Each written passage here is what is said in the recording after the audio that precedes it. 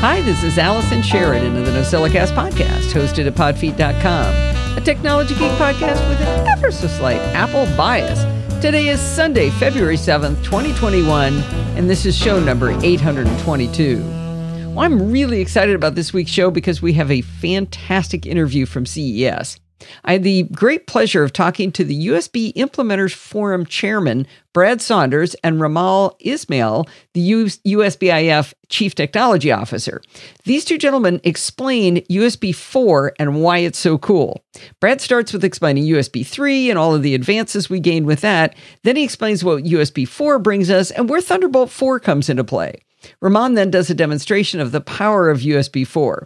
The interview is also available as a video, which might be fun to go back and watch to see the demo, and also to cement your knowledge on USB 4 by hearing it a second time. I've listened to it 3 times so far just to make sure I remember what I learned, and it was absolutely fascinating.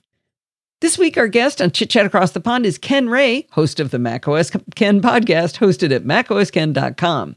Now, you may have been wondering why Ken had never been on Chit Chat Across the Pond before, but I just wanted to make sure he was going to stick with it, you see. Since he just hit his 15-year anniversary of doing macOS Ken, I decided it was probably safe to have him on the show. I asked Ken to come on the show to walk us through Apple's record-breaking quarterly earnings call and what the big numbers mean. So, how big is $110 billion? What drove Mac sales up 21%? What drove the services numbers so high? We had an absolute blast recording this episode, and he says he'll come back every quarter and do it again. I would love to do this. I think it'd be a fun new tradition for the NosillaCast. You can find Ken Ray on Twitter at MacOSKen, and you can find all of his wonderful shows at macosken.com. I finally understand why people like the noise cancellation on AirPods Pro, and it's all thanks to Frank Petrie and his review of the Chargen Airfoams Pro Active ear tips that he did back in December. Now, I don't want to repeat anything he said because it's a terrific review and needs no elaboration, but I wanted to add on my experience. I have the original AirPods, and I loved them.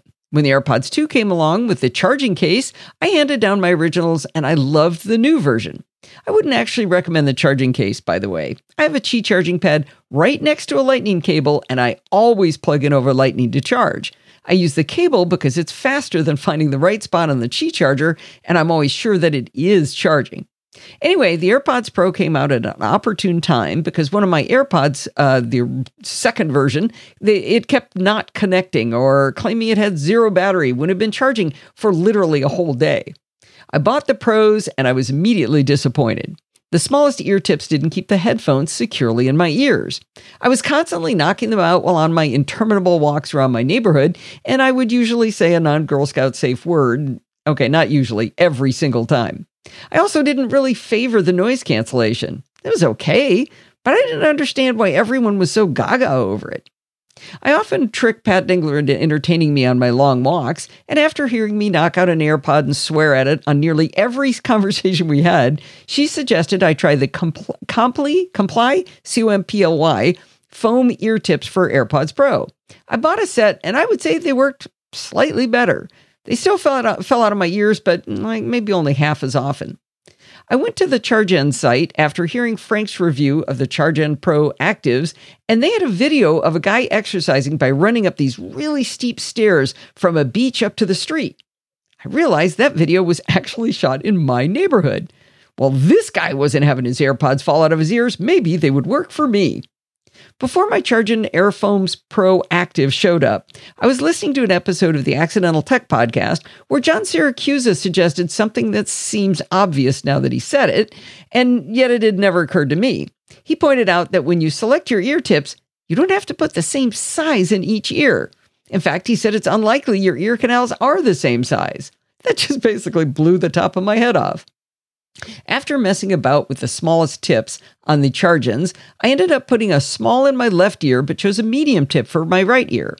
Chargen says that since these are made of a memory foam kind of material, you need to put them in a specific technique. First, you squeeze the tip to make it small, then you shove the AirPod in your ear with the stem pointing straight forward, and then you kind of rotate it to clock it down into place. They say to keep holding it in place while the foam expands to fill your ear canal. I can even hear it expanding, so it's pretty easy to tell when it's done. You repeat for the second ear, and then you go run up and down those stairs. Now, while my main goal of not having my AirPods fall out of my ears spontaneously was immediately achieved with the Chargens, I had a very pleasant surprise. The noise cancellation of AirPods Pro is amazing. I can't believe I paid $250 for these a year and a half ago, and I never before heard what they can do.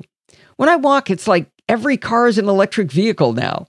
It turns out that's actually less dangerous because I know I have to be constantly on the alert for cars, not just the ones I can hear. I can enthusiastically add my 5-star approval rating to Frank's excellent review of the Chargen Airfoam's Proactive Ear Tips for AirPod Pro. We all depend on USB in our daily computing lives, and the introduction of USB 4 is bringing us huge advancements in what we can do with it.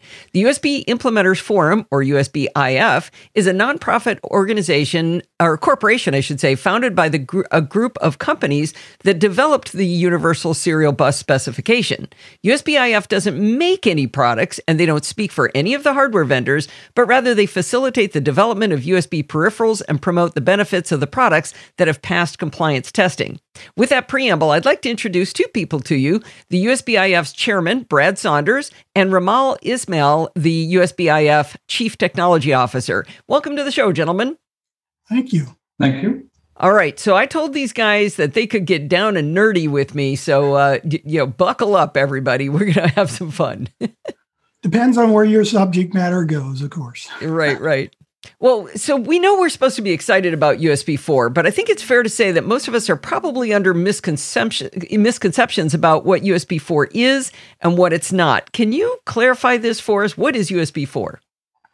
Okay, so let me give you a very brief background. So we all grew up with USB 2, the original USB, and then super speed USB came out. And of course, that's associated with a spec that people know as the USB 3 standard. And for super speed USB, it brought a lot more speed than USB 2. We had 5 gigabit and 10 gigabit and 20 gigabit eventually. And please note, 20 gigabit USB required the USB Type-C connector. And super speed USB brought the ability to have data go both in and out of the computer at the same time. Much faster, plus it was bidirectional in data transfer. USB 4, though, is a new architecture is on top of that. And in fact, it's complementary to those two technologies. USB 2 exists in parallel to USB 4, just like it did in parallel to super speed USB.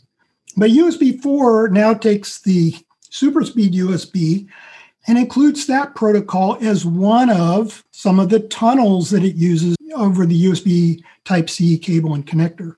So USB 4 brought this ability to merge data communications as a separate tunnel from normal display communications. So if you're trying to drive a display, you can do that in parallel to exchanging data. Now, everybody has probably heard that USB 4 is another version, or at least based on what Intel delivered a few years back called Thunderbolt 3. So what happened was the Intel architecture for Thunderbolt 3 was contributed to the USB group, and we developed USB 4 to do essentially the same architecture, which is display and data in parallel, and it allows us to manage the bandwidth of the two. The data itself is super speed USB.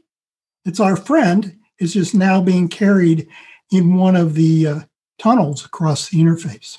Okay, so the reason you're focusing on data and display at the same time is if you have a single cable going from your computer to a display to devices that are hooked up to it, then you'd be able to say write to a disk while sending video to a display. Absolutely. Okay. Yes, okay. Exactly. So here's the motivation. When we developed the USB Type-C solution initially, we were taking this older style standard A connector and now making it a nice, simple, small, easy to plug in. Reversible.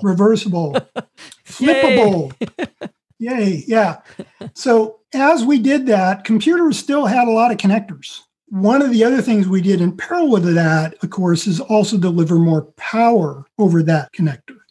So now the notebook computer was saying, oh, great, I got data and power, but I still have a bunch of other connectors on there. What are my opportunities to reduce the number of connector types on my product? The one that really stuck out was display, right? HDMI, mini display port, those various connectors. That is really what brought about the kind of early technology associated with this, which is the DisplayPort alternate mode and, of course, Thunderbolt, which both chose to optimize trying to bring data and display out of the same connector. I want to make you pause there a little bit because I've just happened to this week been learning a little bit about this DisplayPort alternate thing because I have an older DisplayPort Apple display and I wanted to plug it into a PC that's got HDMI. And that's a no bueno. I did a post, I think after I talked to you guys once before, entitled, "Just because it fits doesn't mean it'll work." And I knew I could get all the connectors together to plug it in, but I discovered that it didn't matter. I would have to spend a lot of money to make it actually do something. Yes. So DisplayPort alternate is some other technology? The simple way to look at this is in the computer PC world, and I include Macs as PCs. Yes.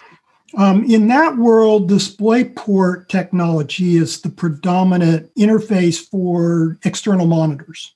In the consumer electronics world, it's HDMI, TVs, right? Right. And in certain notebook brands, they kind of cross over because take a major notebook OEM, they cater some of their notebooks to business users, computer types.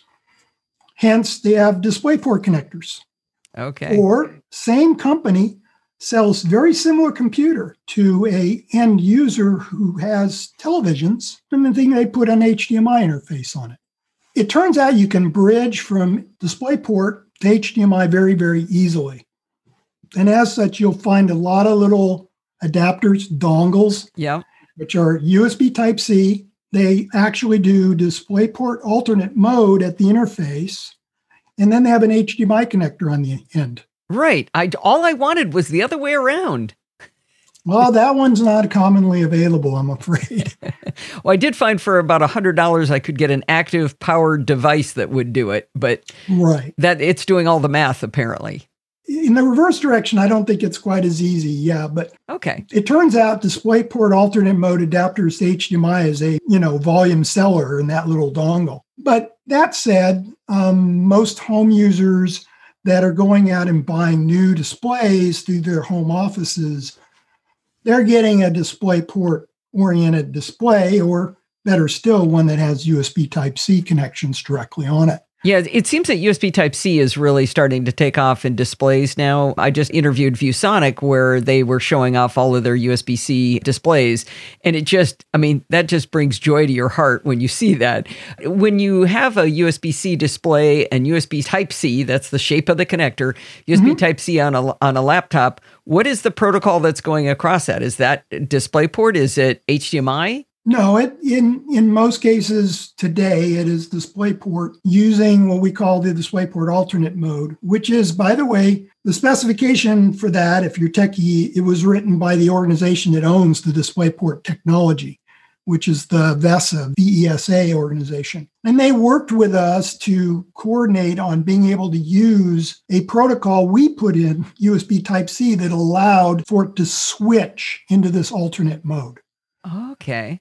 Now, Thunderbolt happens to be another alternate mode, right? Thunderbolt is the one that was invented by Intel and marketed by Intel to be, again, do display and data at the same time. And to be techie still, Thunderbolt 3 tunnels, remember I mentioned tunneling, DisplayPort technology, and PCI Express technology. PCI Express is traditionally seen as an inside the computer interface. That's a data interface. Right. The old card slots in the big tower PCs, those were PCIe. And that technology brought those two together and it allowed you to connect displays and external technology that was compatible with PCI Express. And in the Thunderbolt 3 solution, one of those technologies happened to be a USB host controller. the ability to then send USB connectivity downstream of a Thunderbolt dock. They do it by putting a PCI Express-based host controller. Now, here's the difference. USB 4, if I put my Intel hat on, we donated to the USB community the underlying technology of Thunderbolt, and in fact made it an open standard by doing such. But this is USB technology after all. So the data interface became the SuperSpeed USB data interface. So USB 4 can actually tunnel 3 types of data: DisplayPort data, SuperSpeed USB, which is our favorite, and of course, it can also tunnel PCI Express. Part of the reason for doing that was to help maintain backward compatibility, of course, to the existing Thunderbolt ecosystem. Okay. All right. Well, I understand why most of us are confused, because that was a lot. That was a lot of information. Your elevator speech on USB, what USB 4 is. What would the short version of that be? Okay, it's obviously adds higher performance over SuperSpeed USB because now we have 40 gigabits per second. It, instead of just being USB data only, it's display and data. And again, DisplayPort is the interface for display, and USB is the interface for data. And then, of course, PCI Express could optionally be used as well in parallel. So it tunnels all that content over one connection. And the third thing that's kind of important is it manages the bandwidth between them. Okay. To make a nice, effective solution for the user. You know, balance your display performance with your data performance and so forth. Does all that negotiation for you. Okay. I like that. That was good. I liked all the depth, and then I liked narrowing it down to the pieces, but that got us there. That's great. So, all right, we're sold on USB 4. Okay. I'm a believer now. I need this. This is fantastic. How would a normal human know? Well, not even a normal human, but one of us. How would we know if a computer or peripheral has USB 4, since they're all USB Type-C connectors with all these other options? How would we know? Yeah, that's a good question. But on the other hand, for most users, it turns out you don't really need to know. But so let me be clear first that when you connect two things together, the protocol we have behind USB Type-C does its very best to get you the best connection you can get based on, the common capabilities between two things. If it's only USB 2 capable, but it's a USB 4 host, you get USB 2. Okay. And by the host, you mean the computer. Is that correct? Right. If it's SuperSpeed USB, you get SuperSpeed USB. If it's USB 4, of course, on both sides, you get the best of both worlds, right? You get the best. Now, obviously, there's a cable in the middle, so you need to have a cable that does more than USB 2. There are USB Type-C cables that are USB 2 only. They're kind of popular in the phone and charging space. That was going to be one of my questions. My following question was going to be, how would we know if the cable we have is? I mean, I've got piles of USB-C cables here. They're all over my desk right now. I've got them everywhere. How do I know which ones are going to do USB 4, only USB 2? Right. USB-IF has always had a cable marking icon, and I have to say that the industry at large has hit and miss on whether it uses this icon properly on your cable. Okay. We, as an organization, we can't absolutely mandate it, that it get used. And interestingly enough, some of the decisions made to not use it are by people who think they're making their cable cooler by not having things like icons and labels on them. No. I see the symbol. It helps me. I agree with you. Absolutely. And, USB-IF does a job of advertising and trying to convince people that this is the right way to do it. So there are specific icons for the plug of your cable. There are specific logos for when you buy a cable, the packaging. Okay. And these logos will tell you whether it's the old USBs like high-speed USB, or whether it's SuperSpeed USB, or whether it's in fact USB 4.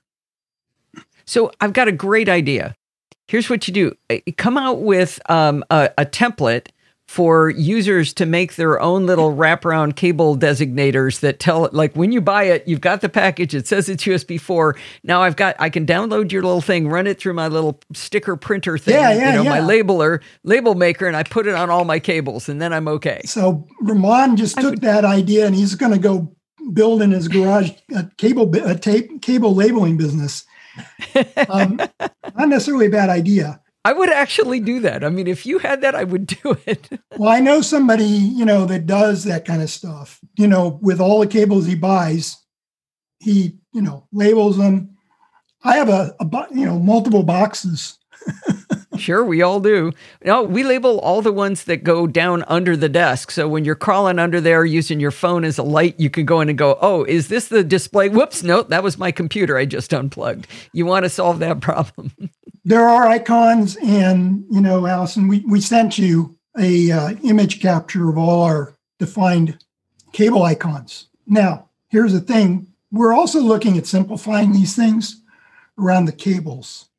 First thing to know, all SuperSpeed USB cables that are USB Type-C can provide USB 4 connectivity.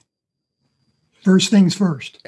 Say that one more time. All existing SuperSpeed USB cables, obviously I mean ones that function properly, that are USB Type-C to USB Type-C connectivity, are USB 4 compatible. Now, you didn't have to go buy a USB 4 cable. You probably already own one. Okay. So all SuperSpeed USB Type-C cables are USB 4 compatible. Okay. Now, USB 4 offers 20 gigabits per second and a new higher 40 gigabit per second solution. Okay. The existing cables are compatible with the USB 4 20 gigabit per second solution. Okay. Out of the box. Okay. Now, the really cool thing about this, I'm even talking about the original SuperSpeed cable that you might have bought that was rated at 5 gigabits per second. Oh, really? Oh, really? So there's a technical simplification for you. As long as you know the cable is a SuperSpeed cable, you've got USB 4 connectivity with that cable. So I've seen I've got a CalDigit TS3 Plus dock, and on the back of it, it says SS. That's next to him. SuperSpeed. That's the SuperSpeed symbol. I don't remember ever seeing it on a cable, though. So there is a little icon that has a little SS with the trident. Okay. And there are 3 versions of that are labeled 5, 10, and 20. Okay. Very early on, there were ones that said SS with the trident that didn't have a number. And that was back in the day when we only had 5. Okay, but you're saying those still would work? Yeah. Those would still work with USB 4? At 20 gigabits per second. At 20 gigabits? That's fantastic. Now, why does that work? The geeky answer is that we made the devices and the hosts take on more responsibility for some of the signal gain control across the cable, such that this old cable, which might have been seemed lossy, you might call it, isn't as lossy or degrading when we're running USB 4 operation. So USB 4 as a signal interface is more capable in that sense. Okay. So it works with older cables, really cool. We're now in the process of getting all of the 10 gigabit per second and 20 gigabit per second SuperSpeed USB cables to move to the new USB 4 20 gigabit per second cable icon, which is new. Okay. Does it have a 20 on it? It has a 20 on it. It's got a little nicer design, a little more modern. And it lines really well with our certification brands, which you find when you buy the product on the package. Yeah, I wanted you to talk about the certifying. So one of the things that I read was that USBIF promotes the benefits of products that have passed compliance testing. Mm-hmm. So what are those benefits, and how will we know if a product has passed that compliance testing? So all the products that pass are eligible to then use under license the USBIF defined certification logos, which are a nice colorful logo with the USB broadly predominant in the logo, plus the speed rating. So it's got the name of USB. Okay. So it's simple USB, and it's this fast. It's 20 gigabits per second or 40 gigabits per second, for example. Now, this goes on the marketing, the packaging of the product. When you go to buy it, retailers are able to use this to help educate people that this is what you look for. Okay. And good. on the cable, a cable that's certified can also use the certified cable icon that goes with it. And again, it has the number of 20 or 40 and the familiar little trident, right? And if your cable's marked with that, or your port is marked with that icon, or when you bought the cable, it came with that certification logo, or you bought the computer, or you bought the device, then you know you have something that has gone through very rigorous testing that really aims to verify the interoperability of that cable with other products that are similarly capable or tested. And in fact, one of our key responsibilities for our CTO is to oversee this program for certification and compliance. Okay, great. Well, so this does tell me our first goal should not be what is the cheapest cable I can possibly buy. Start with the certification and then look for the cheapest cable within that, or from a reputable and company. By the way, USBIF spends a lot of time working with some of the major retailers to try to educate them and convince them the benefits of, stocking the certified product, right? Versus the lesser untested product. By the way, not being certified doesn't mean the product isn't good. It's just there's no real, proof, right? Yeah. Well, we've had Raman sitting in the sidelines here waiting, but he did a spectacular demo when we were at PepCom.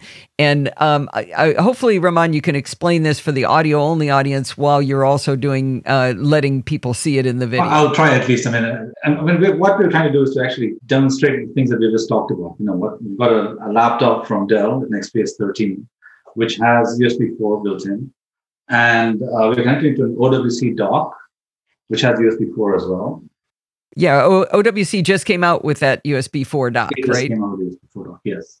And then we have two drives connected. One that connects over PCIe, so it does PCIe tunneling, and it's a USB 4 drive. And then we have a USB 3 drive, so it does USB 3 tunneling over the thing. So now, and then we're also connecting to a 5K display. So we just talked about these three things, which is tunneling PCIe, tunneling USB, and tunneling DisplayPort. So I'm going to run the video. So now, just demonstrating the video is playing. I'll start running a read and a write to both these drives at the same time. So we're watching a video going on this giant 5K display, and you're running a disk speed test on both of those. On both of those disks at the same time.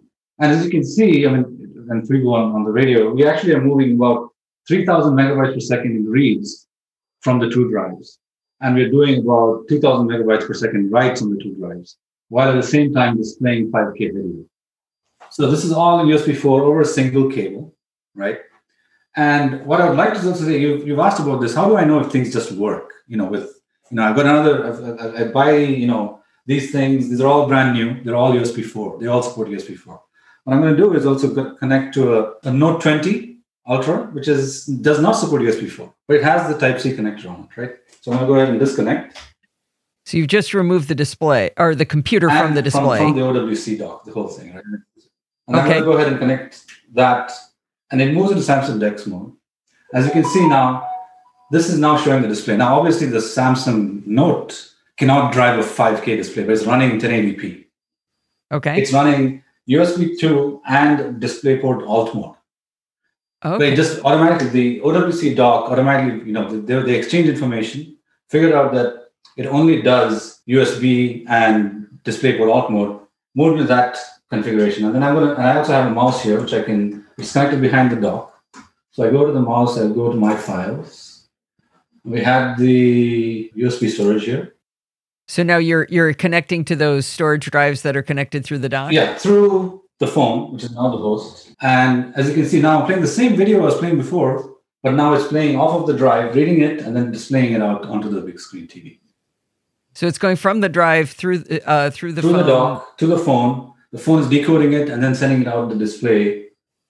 So that's your demonstration of how it's negotiating all of this, and I didn't have to worry my pretty little head And about so, it. does it support USB? Does it support USB 4 or USB 3? All these things. I mean, the beauty of USB from the days we started with USB 1, USB 2, and to today is the fact that we support backwards compatibility, right? And so, as I think Brad mentioned earlier, it will negotiate to the highest capability that it can possibly connect at, and then use that capability to communicate with peripherals and other things you're connected to, while at the same time providing power as well. So, I'm getting fully charged up as well, and so the phone won't run out of juice because I'm running all this stuff. Yeah, you were powering the notebook earlier as well. Yeah, and I was powering the notebook earlier with the same thing, at a much higher rate. It negotiated the power levels that each of these things can handle, and then determines that that's the speed at which it's going to charge the laptop or the phone, for that matter. Oh, so this really wrapped this together beautifully. I know that Brad explained it to us in more theoretical terms, but to see it live and actually happening, Raman, is fantastic. Bringing those two pieces together. This has been great, guys. I really appreciate the time you spent, and I think it's clarified a lot of it for me. And I'm going to be hopefully we'll be a little more informed on what we should get and how to explain it to normal people. And I especially like the fact that maybe we don't need to explain it to people because it'll just figure itself out. I don't know if you want to, we should tackle the elephant in the room, which is, of course, how does USB 4 and Thunderbolt, relate, right? Just to be clear, for those who will obviously see the Intel branding program around what's called Thunderbolt 4. Thunderbolt 4 is USB 4. Thunderbolt 4 is USB 4. It is USB 4. And what Thunderbolt 4 is from Intel's perspective, and again, it's an Intel branding program. It's not a technology per se. All they're really doing is they're trying to help Thunderbolt 3 customers relate to this new move in technology to USB 4. So it provides some continuity for those users to go from Thunderbolt 3 to Thunderbolt 4.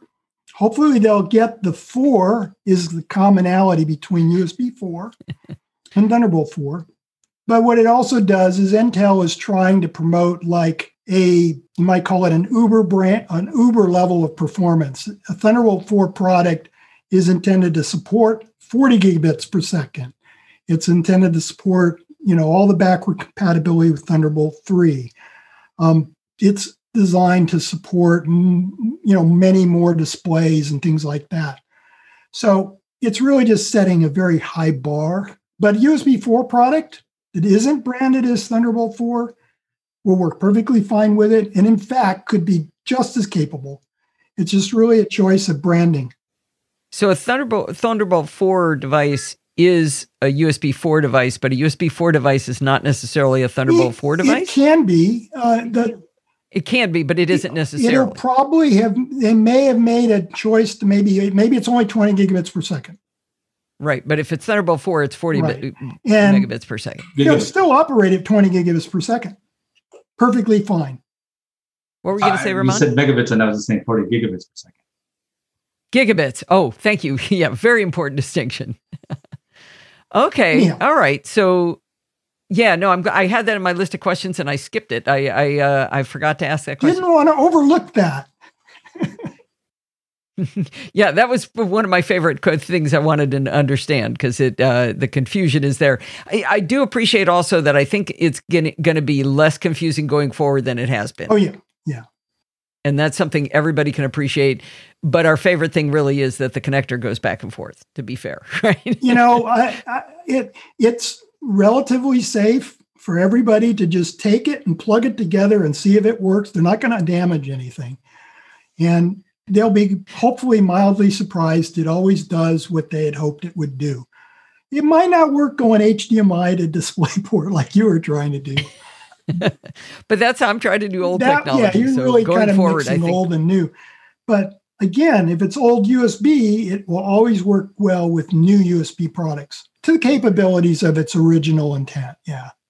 Perfect. All right. Well, I think that's a good place for us to stop. This was fascinating. I think I could talk to you guys all day. Really appreciate Brad and Raman you coming on. If people want to learn more about what USB-IF does, where would they go? Well, the association is usb.org. Ooh, there you go. That's easy to remember. That's pretty easy. All right. Thank you very much for coming, both of you. Thank you for having us.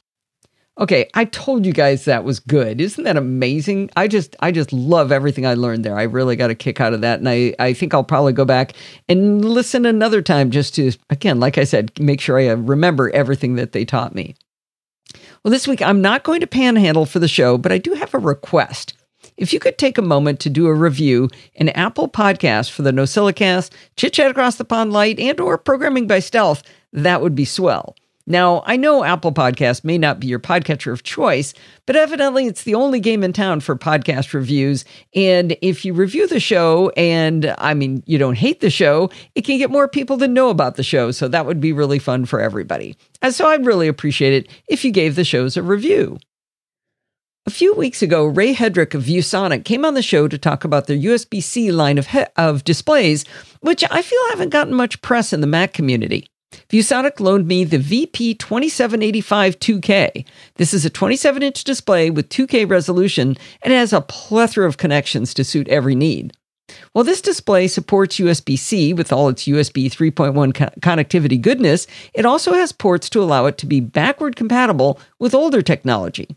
We'll get into the connections in a bit, but let me explain why I chose this particular model from ViewSonic. ViewSonic has a lot of models of displays. And by a lot, I mean 119 if I counted correctly. The first two digits of the ViewSonic monitor's model number tell you who it's designed for. The VP series I'll be talking about here is for their professional line of displays.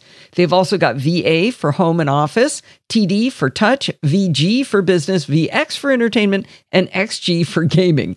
Within each of those categories, they've got 22-inch, 24-inch, 27-inch, and 32 inches and up. The VP2785 2K is part of their professional line and supports a resolution of 2560 by 1440, otherwise known as 2K, and it's priced at $613. That's the list price. You can get a little cheaper elsewhere. While 4K or even 5K displays are amazing, they're out of reach in terms of price for a lot of people. So I chose the 2K display to see if maybe it hit a sweet spot with better resolution than 1080p, but not at the expense of 4K. To give you a frame of reference, the equivalent professional display from ViewSonic at 4K is $919, so it's $300 more than the VP2785 2K. Boy, that number just rolls off the tongue. I've got to keep saying it, though. The VP2785 2K comes with a stand, or you can use it with a standard VESA mount. You tilt the display onto the bracket of the stand, and it locks into place with a definitive snap. You probably remember my complaint about the height adjustment on the Pro Display XDR from Apple, which is ergonomically bad for a woman of normal seat height. I have to tell you, I have no such complaint with the ViewSonic. I can bring the bottom of the display down to only 2 inches above the tabletop, which is actually significantly lower than I need it, and it has an upward travel range of 5.1 inches from there. Now, I can't use it standing like I can with the XDR, but you know what? If you really want to use a display standing, wouldn't you need the desk itself to go higher anyway? I'd rather have it be the right height when I'm sitting. The VP2785 2K can also rotate 90 degrees right or left into portrait mode. It tilts forward 5 degrees and back 21 degrees. The VP2785 2K has an anti-glare coating, but I had a particularly challenging window behind me at one point, and I found the ability to tilt useful to help eliminate the little bit of glare I was experiencing. It also rotates on the base, which is kind of cool. In case you're worried about the display moving around too much, there's a pin you can insert under a discrete black rubber gasket on the support that will hold it still.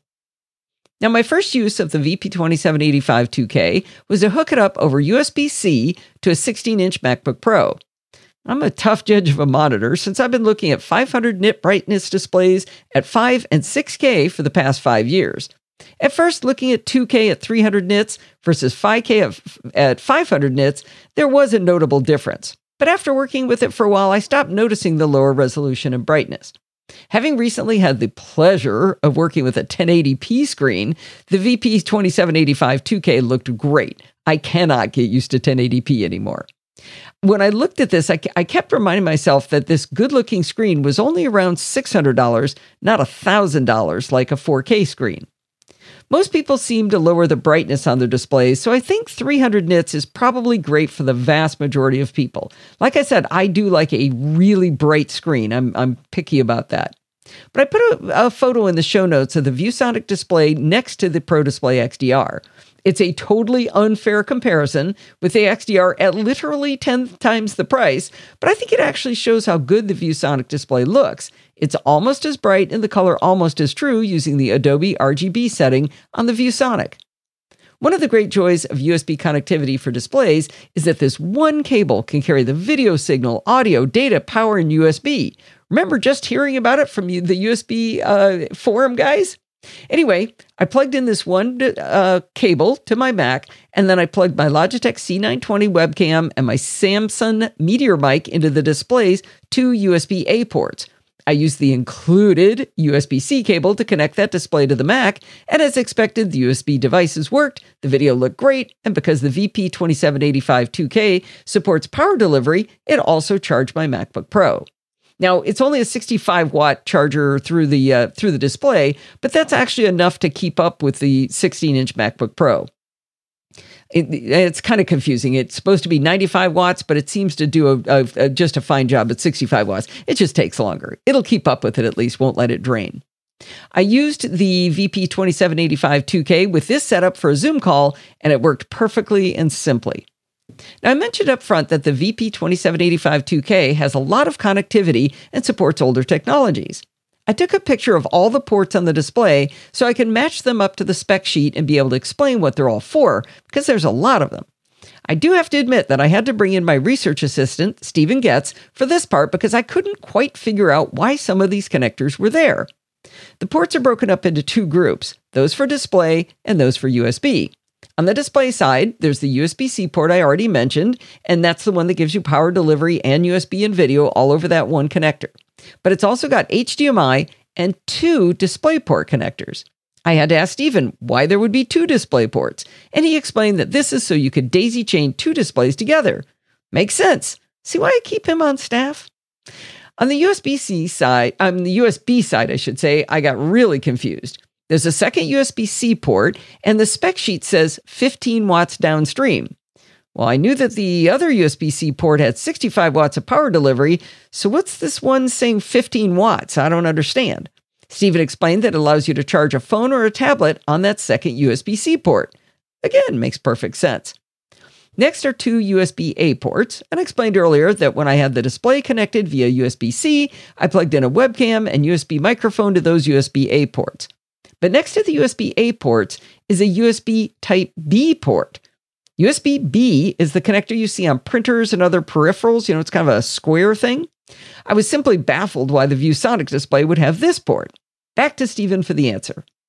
He pointed out that when you're using USB-C for connectivity, the display becomes a USB hub automatically. But if you connect over HDMI or DisplayPort, then the USB signal hasn't been delivered to the monitor. To get USB to the display, you need to connect a USB-B to USB-A cable to the computer. I tested Stephen's hypothesis. I hooked up the M1 Mac Mini via HDMI, and I tried using the USB-A ports for a keyboard and mouse, and as expected, they didn't work. That was with them connected straight into the display. But then I connected the included USB-B to USB-A cable, and the keyboard and mouse started working. I didn't get around to testing the included DisplayPort to DisplayPort cable because I was too lazy to dig out enough adapters to make that work. I really don't take for granted that ViewSonic includes the cables you need. I mean, seriously, how rare is that? While the VP2785-2K really does have you covered with pretty much every connector you could need, I do have one complaint. I really, truly dislike the placement of the connectors on the back. All of the connectivity is on a backplane that faces down, but it's not at the bottom of the display, it's from the middle of the display back. That means if you tilt forward the 5 degrees it can go forward, you can't see the connectors from the back because it doesn't tilt forward far enough. And from the front, even tilting it 21 degrees back doesn't give you any view at all. You can't see under there. I even had the display on the edge of a desk, and I kneeled down on the floor and tried to look up, and I still couldn't see all the connectors. My solution was to take that photo of the backplane that I told you I took, and I took that with the display lying face down on a table. So I took that photo. Now I've got a reference photo. That way, later, when I was swapping cables in and out, I could refer to the photo so I'd have a starting point of where a connector was and then blindly try to connect the cable. Maybe the best method would be to plug in all the cables with the display face down and just leave them hanging off the back and only plug and unplug them from the computer side. One thing I'm not used to is having controls for the display available on the display itself. The VP2785-2K has a touch-sensitive power button in the bottom right. I'm a fan of touch sensitivity, but I've bumped it accidentally a few times while adjusting the display height or angle, and at first I was really confused when the display wouldn't work. It turned dark. I'm sure you could get used to it, but it did, kind of surprised me. Next to that power button are 5 little white dots. These are also touch-sensitive buttons. With these controls, you can change the color profile, switch inputs, adjust contrast and brightness, and adjust the volume. I was surprised to see a volume control because the VP2785-2K doesn't have built-in speakers, but Stephen Getz pointed out there is a headphone jack in the display section of the connectors. I fished around on that underneath connector panel until I got my headphones plugged in, and sure enough, I could hear Bart's dulcet tones from a recent Programming by Stealth episode. Now, the odd thing is, you can't control the volume to the headphones from the Mac. You can only control the volume and mute via these on-screen controls, and the process is laborious. Here's the order of what you got to do. Tap any of the 5 dots, and that brings up this control window on screen.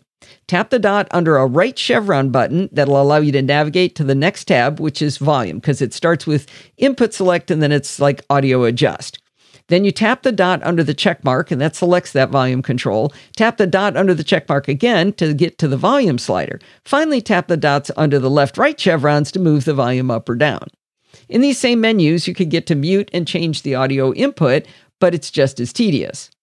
I don't know about you, but I think I'd plug my headphones into my computer and have 2 cables to connect rather than go through all that faffing about just to adjust the volume. I'm not sure why other manufacturers like LG make monitors where you can adjust the volume with the keyboard controls or the sound preferences pane, and you can't with ViewSonic. I checked in with ViewSonic on this, and they do have an application called V-Display Manager that lets you adjust the volume through software, and you can adjust the color profiles and other settings through that instead of these laborious on-screen menus. It seems kind of like a lot of overhead, though, to launch an app when you just want to turn the sound down. I was also a little disappointed to see that the V-Display Manager software was not a signed application. It's kind of, it feels a little like they're bolting on the ability to work with a Mac. It's kind of afterthoughty. Well, now I don't keep any Windows machines in my house, and at first it was a matter of protest, but these days I'm a bit less rabid on the topic. I just haven't gotten around to having a Windows PC. I happen to have the opportunity to test the VP2785-2K with a Windows laptop, though. Over USB-C, the display worked a champ, exactly as it did on the Mac. Over HDMI, something odd happened. The cursor was noticeably jumpy on screen, which I didn't observe when I was connected over USB-C. I contacted ViewSonic about it, and they suspect that the PC had chosen a 75 Hz refresh rate rather than 60 Hz. Unfortunately, I didn't still have access to the PC to test the theory, and with a Mac connected, it defaults to 60 Hz, and the display preference pane will not allow you to change it from 60 Hz, and so I couldn't force it to go to 75 to try to break it, but the fact that the Mac is forcing it to 60 Hz makes me think they were probably right about that refresh rate. The bottom line is that I find the VP2785-2K to be a very solid display with good resolution at 2K. It's very versatile with 3 different options from the fairly modern USB 3.1 to HDMI and DisplayPort connectors. The price point in the mid-$600 range makes it much less expensive than 4K displays and yet much better resolution than the cheaper 1080p displays. They also, like I said, they have a lot of different models. They do have a 2K version in their VX line, which is even less expensive. So that might be worth looking at too. I put a link in the show notes to all of the different models. On the VP2785 2K, I wish the connectors were easier to get to, but I love the display height allowing for good ergonomics regardless of seat height. And did I mention they come with every cable you could possibly need? If the VP2785 2K isn't quite the display you're looking for, like I said, remember ViewSonic has 118 more.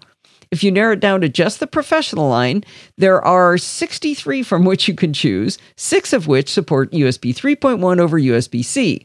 The 4K version is $919, as I mentioned, but think about this. That's almost $400 less than the 27-inch LG 5K display.